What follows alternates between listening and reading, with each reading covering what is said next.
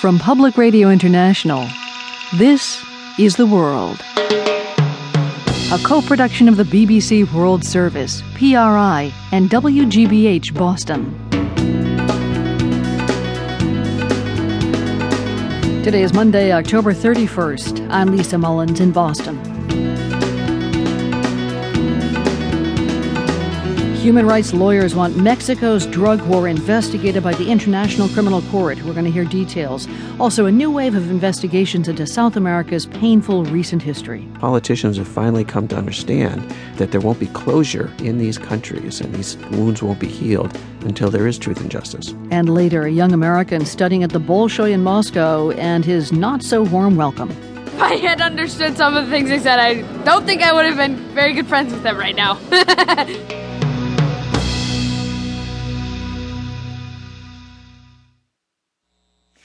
BBC News with Gaynor Howells. Banking shares have fallen in a number of markets amid continuing fears about the impact of the Eurozone debt crisis. In London, shares in two partly state-owned banks fell over 7%. Across the Atlantic, shares in Bank of America lost nearly 5%. And a large American investment fund, MF Global, filed for bankruptcy protection, having lent 5 times its reserves to Eurozone countries. It's become the first major American casualty of the crisis in the Eurozone. Andrew Walker reports. MF Global's big problem was a $6 billion investment in the debts of struggling Eurozone governments, though that did not include Greece.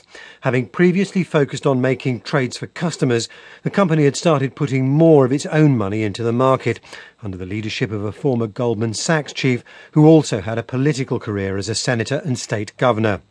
MF Global is not big enough to be a danger for wider financial stability, but it is a warning that Europe's crisis can have effects beyond its borders. Earlier, a report by the International Labour Organization warned that the global economy was on the verge of what it called a new and deeper jobs recession. The United States is stopping its financial contributions to the United Nations cultural agency UNESCO after the Palestinians were admitted to the organization as a full member. A US State Department spokeswoman, Victoria Nuland, said a $60 million payment to UNESCO due to be made in November would not go ahead. From Washington, Paul Adams reports. Washington is in a bind. It regards UNESCO as a valuable UN agency and gives it around $70 million a year, or a fifth of its annual budget. But it's also bound by strict laws passed in the 1990s by an overwhelmingly pro-Israel Congress. Looking uncomfortable, Victoria Nuland said the administration wanted to continue working with the agency, but recognised that its membership would be compromised if it failed to pay its contributions. She expressed concern over the loss of US influence and the possibility that the same scenario might unfold with other UN agencies. The motion to admit the Palestinians was passed by a substantial majority of delegates at the UNESCO General Conference in Paris. The Secretary-General of NATO, Anders Fogh Rasmussen, has gone to Libya to mark the formal cessation of the bombing campaign that helped topple Colonel Gaddafi. Mr. Rasmussen said that through air attacks, which began in mid-March, NATO had worked with the Libyan people to liberate their country. You acted to change your history and your destiny. We acted to protect you. Together, we succeeded. Libya is finally free. I'm proud of the part NATO played. Meanwhile, Human Rights Watch has accused militias loyal to the new Libyan government of terrorising residents of the town of Tawarga over their perceived loyalty to Colonel Gaddafi. You're listening to the World News from the BBC. Some news just in. The interim leadership in Libya has named a new Prime Minister. He's Abdelrahim Al-Kib, an electronics engineer and businessman.